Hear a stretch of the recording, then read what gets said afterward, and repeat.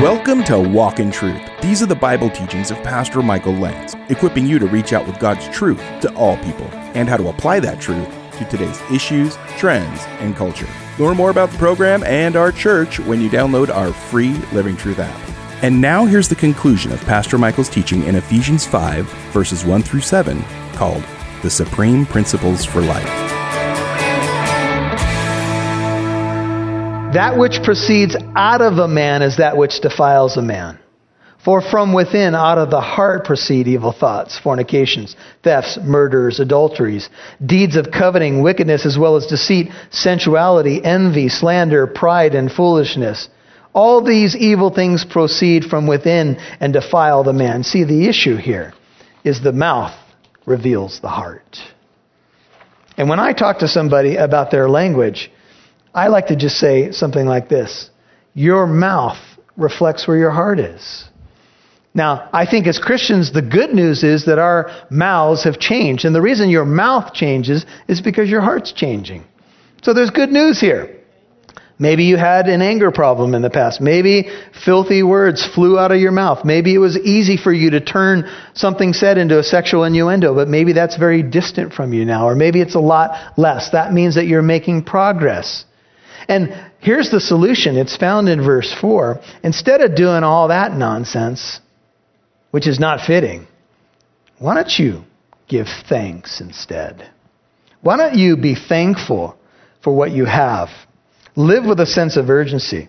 Thankfulness is the expression of an unselfish heart that treasures the forgiveness that we've been given, the wife that we've been given, the kids that we've been given, the job that we've been given, the car that we have, the home that we have. And have you ever noticed that you can get into a mode as a person where you're thinking, man, you turn everything negative. And you're like, wait a minute, what's happened to me? But the Bible says instead of that, we should have joyful hearts. We should have thankful hearts. Proverbs 17:22 says, a joyful heart is good medicine, but a broken spirit dries up the bones. Ecclesiastes 3:4 says there's a time to weep and a time to laugh. There's a time to mourn and a time to dance. Jesus says, blessed are you who hunger now, for you shall be satisfied. Blessed are you who weep now, for you shall laugh. There are certain things that I laugh about and I enjoy having fun. And there's certain things that I don't think are very funny. And I'm not going to laugh at it. And if someone is have you ever noticed you got a reputation at the office and you walk in and, I'll tell you later. Good. It's good. You may not feel good. I come in the room and, I'm the party pooper. It's okay. You know what? You stopped. They're coarse jesting. It's all right. Maybe they'll start thinking about their soul. Amen? But I don't think as a Christian you should be this total downer person either. You walk in, everybody get lined up. Here he is. Inspection time. No. Don't be like that. Be joyful. Don't be afraid to laugh, but don't laugh at morons. Have you ever gone back? Here's a good illustration. I've gone back and watched movies that I thought were funny from years and years ago when I was an unbeliever. And I remembered specific scenes and I thought, this is a funny movie. And then we went back and replayed it after being Christians for a while. And we're like, hiding the kid. Right? Turn it off. Click. Forgot about those scenes. Wow. Right? Or how about a comedian that you used to enjoy? Have you noticed that the comedians can't seem to do very well unless they bring that stuff in? But when you find someone who's actually funny and clean, you're like, this is refreshing. And they're out there. Right? But there's this trend in the world. It's all they got. See, the world is not the physical universe per se. It's the world system. That's what the world is. It's the way of doing things. Now, Paul says in verse 5, for this you know. And it sounds like he had taught this to them before. With what? With certainty. That no immoral person, no immoral or impure person, or covetous man, speaks of one who's greedy, who is an idolater. Ultimately, all of this stuff is idolatry, has an inheritance in the kingdom of Christ and God. The theme of much of Ephesians 1:11, 14, 18 has been the inheritance that we have as believers. The NIV says, "For of this you can be sure. No immoral, impure, or greedy person, such a man is an idolater, has any inheritance in the kingdom of Christ and God." And all God's people said, ouch. We have to be careful when we look at verses like this, because this does not mean that a Christian cannot slip. Let's face it. How many Christians have fallen to sexual sin? How many pastors have fallen to sexual sin? Probably more than we would care to talk about. There are people, all of us included, none of us are above falling. I think John Stott puts it well. He says, we must be cautious in our application of this severe statement. It should not be understood as teaching that a single immoral thought, word, or deed is enough to disqualify us from heaven. Otherwise, which of us would ever qualify for admission? For those who fall into such sins through weakness, but afterwards repent in shame and humility, there is forgiveness. The immoral person described here is one who has turned to this way of life without shame and without penitence, close quote. What Stott is saying, I think, is important. He's not saying that Christians are not going to struggle with sexual sin. Because we're in church tonight, but we're going to be real. We live in the world. We're going to be tempted. It's going to be a struggle sometimes. Okay? But here's the issue. If someone is going to live in open rebellion to God without feeling any sense of conviction and basically saying, I'm going to live the way I want, I don't care what the Bible says, and I have no intention in turning away from that sin, then Paul says, then you are not going to heaven. You can be sure of this. And another way to say it is, you're not a believer. Now, all believers struggle with sin. There's no doubt about it. And we have seasons when we're growing, and sometimes we have dry seasons as believers where it seems like sin intensifies. Have you guys with me on this one? Seems like there's times of smooth sailing in your Christian life, and then there's other times when it's so intense you're like, what is going on? I feel like I'm getting, it from every angle. There is spiritual warfare. The devil does try to get a foothold. Now, the deeds of the flesh are evident. They are immorality, impurity, sensuality, idolatry, sorcery, enmity, strife, jealousy, outbursts of anger, disputes, dissensions, factions, envying, drunkenness, carousing, and these things and things like these, of which I forewarn you, just as I forewarned you, that those who practice such things shall not inherit the kingdom of God. Now, I think as Bible teachers and as Christians, we have to be careful that we don't tell people, try to reassure people who shouldn't be reassured. If I know somebody personally who's struggling with a certain sin and they're going through a tough time, I'm not here to condemn anybody. But I'm not going to tell somebody who's in open rebellion, sin to God, and has no intention of repentance, oh, you're fine. Grace will cover you. You're cool, because that's not what the Bible says.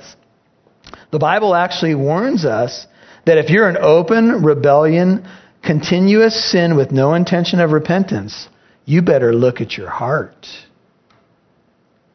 I believe in eternal security, but not eternal presumption. You know what I'm saying? So if someone is in a lifestyle that we know is outside of what the Bible teaches, we can't give them some sort of false security. That's not what the Bible teaches. What the Bible actually is saying is that your lifestyle, your language, your heart, your life will ultimately reflect where you belong. 1 John 3:9, literal translation says, he that is born of God does not practice sin habitually, for his, God's seed, remains in him. Turn to 1 Corinthians chapter 6. We're just about done. 1 Corinthians 6, look at verse 9. It says these words, do you not know that the unrighteous shall not inherit the kingdom of God? Now, the Corinthians had all kinds of problems. They were taking each other to court, suing each other. They had sin in the church. They weren't dealing with it. And Paul says, 1 Corinthians 6:9, do you not know that the unrighteous shall not inherit the kingdom of God? Do not be deceived. Neither fornicators, 1 Corinthians 6:9, nor idolaters, nor adulterers, nor the effeminate, nor homosexuals, nor thieves, nor the covetous, nor drunkards, nor revilers, nor swindlers shall inherit the kingdom of God. And if we stop there, we might leave with a bummer attitude. But Paul says, and such were some of you, but you were washed, but you were sanctified, but you were justified in the name of the Lord Jesus Christ and in the Spirit of our God. And then he goes on to say, all things are lawful for me, but not all things are profitable. All things are lawful for me, but I will not be mastered by anything. And then Paul will go on to talk about sexual sin in that context too. So you can see the point he's making. He's saying, look, I would say to you that you should be known as the person who formerly was involved in this. Now, that doesn't mean you can't have a slip-up. That doesn't mean you're not going to struggle. If someone has a proclivity, let's go back to Ephesians 5, towards a weakness in an area of their life, be it drugs, be it sexual sin, be it gossip, be it temptations to steal, and so forth. It doesn't mean that after becoming a Christian, all those inclinations just go away. They don't. But they can be controlled by the new man. And it's all about which dog you feed the most. There was an Indian chief that got saved, and he became a Christian, moved away from the New Age stuff, and they said, what's the Christian life like? And he said, I feel like I have two dogs inside of me, and they're constantly fighting. Somebody said, well, which dog wins? And he said, the one I feed the most. That's the way it is. Whatever you feed the most is going to win. If you starve sin, it loses power. You'll hear more from Pastor Michael in a moment. Thanks for tuning in to Walk in Truth today. Did you know there's more where that came from?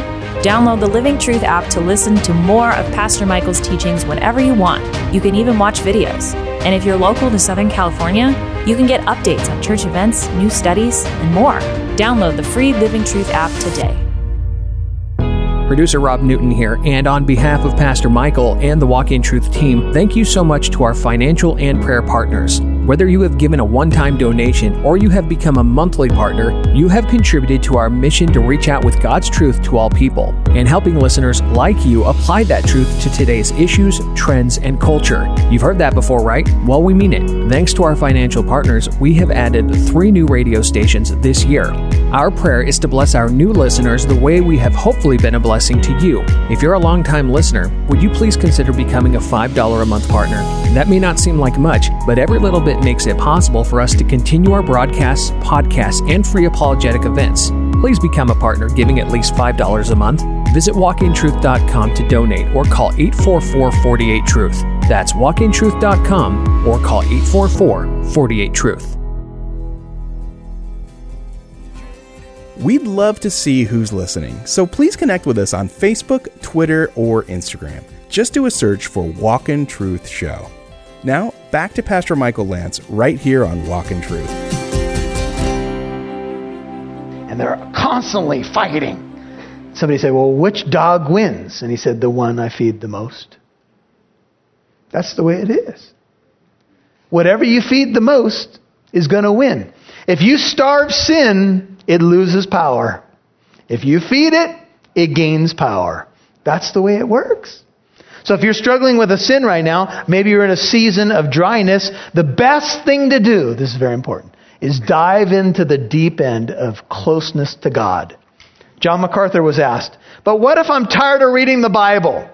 What if I just don't feel like reading? What if I just want to put it on the shelf for a while? Then MacArthur said, then that's probably an indication that that's the time you need it the most. We've all had those moments. You know what? I'm just gonna turn it off, or I don't want to hear it. And you know, and then you realize as a Christian, wait a minute, this is not the way things should be. I'm gonna turn on the oldies, man. I'm going to sports radio. Right? And then it doesn't take long before you feel this conviction on you.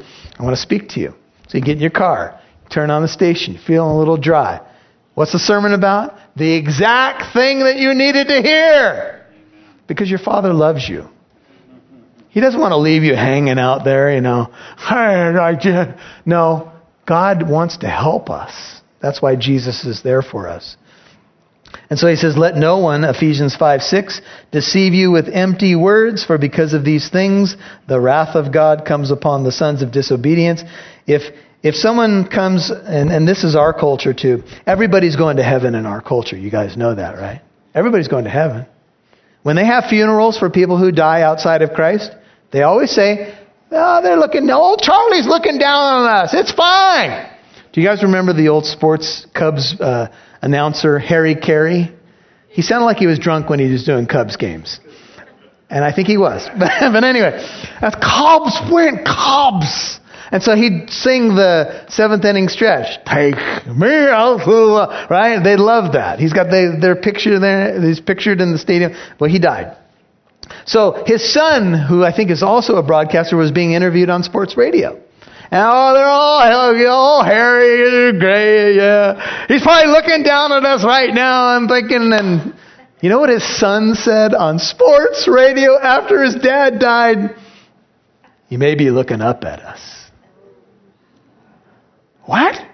Oh, that's unheard of. What do you mean? You don't say stuff like that about people. Everybody's looking down. Everybody's good. We're fine. We're good. Well, that's not what the Bible says. The Bible says that there's certain people who do things in their life that will not inherit the kingdom of God. Now, would to God that we told people the truth so that we don't give some false hope when somebody's sitting at a funeral service. Now, I'm not talking... Look, there's such a thing as tact, right? You know, your buddy here, let me tell you something. You guys hear? There's a story about these two brothers. They lived in this England town. So they were just known to be these terrible guys, ripping off everybody, dastardly in their business deals and everything. And so one of the brothers dies. So the other brother goes to a local pastor. He says, look, pastor, we got to hold the service somewhere for my brother. And look, I'll give you $100,000 to do the funeral service on one condition. Pastor's like, what? What's the condition? That you say that my brother was a saint. So pastor thinks for a minute. Okay, I'll do it. So the church doesn't have a lot of people because, there's not a lot of fans of this guy. But anyway, so the pastor steps up to the pulpit, $100,000 promised to him. Brother's sitting there, people. And he says, let me tell you, this guy in the casket was one of the worst people you could ever meet. Cheated in business, dastardly individual, scum of the earth, just goes down this list, just berating him. But he says, but next to his brother, he was a saint.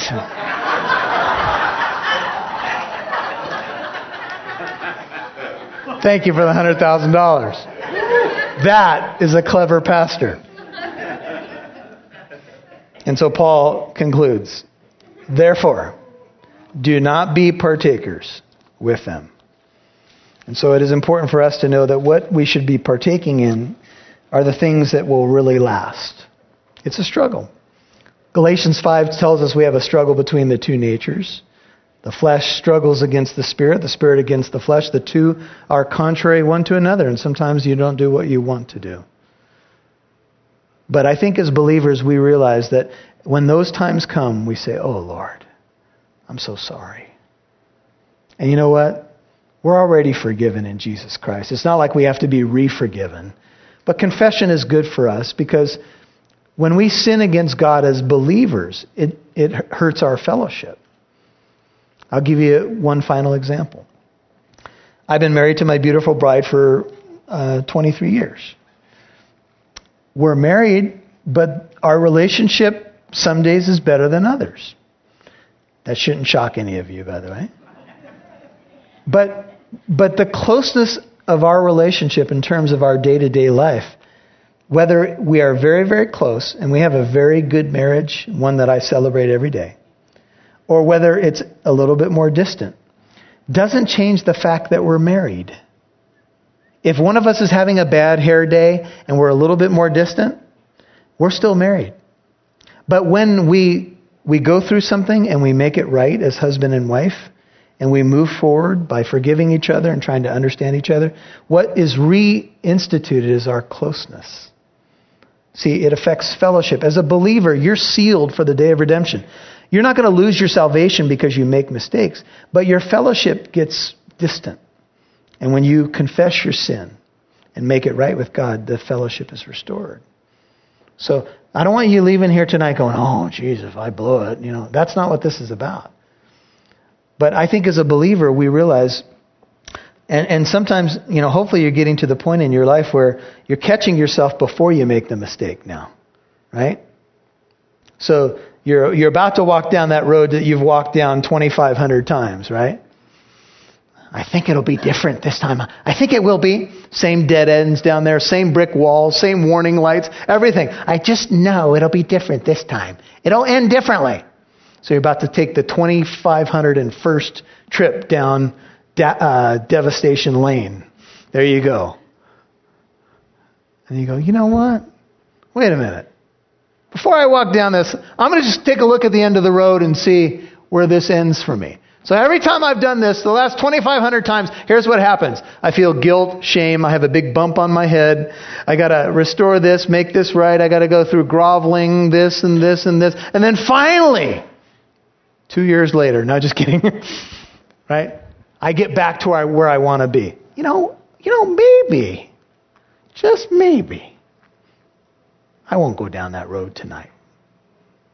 And in those moments when you're struggling with wanting to sin, you might do something like this. Bring God into it. It'll be very inconvenient because your flesh doesn't like that. Your flesh would prefer that you don't bring God into it at this moment. Okay? Leave God out of this. This is between you and me. But the moment that you bring God into it, you know what happens? All of a sudden, sin loses its power. And you say, Father, help me. You're not hiding anything from God anyway. You might as well bring him into it because he already knows what you're going through. You say, Father, I am struggling. Help me. And you know what? God is faithful. He will not allow you to be tempted beyond what you're able, but with a temptation, he'll provide what? A way of escape, that you may be able to endure it.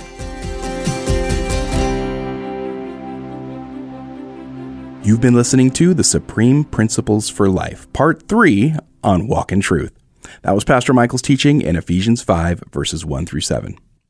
And if you missed any part of today's program, you can always listen to Walk in Truth on the Living Truth app or wherever you get your podcasts. Hey, Pastor Michael would like you to mark your calendar for August 22nd for our next 633 event. Our 633 apologetic events are free to attend, both in person and through our live stream. And we open the floor so you can ask questions too. So if you have not seen one of our 633 events, you can always watch previous ones on walkintruth.com.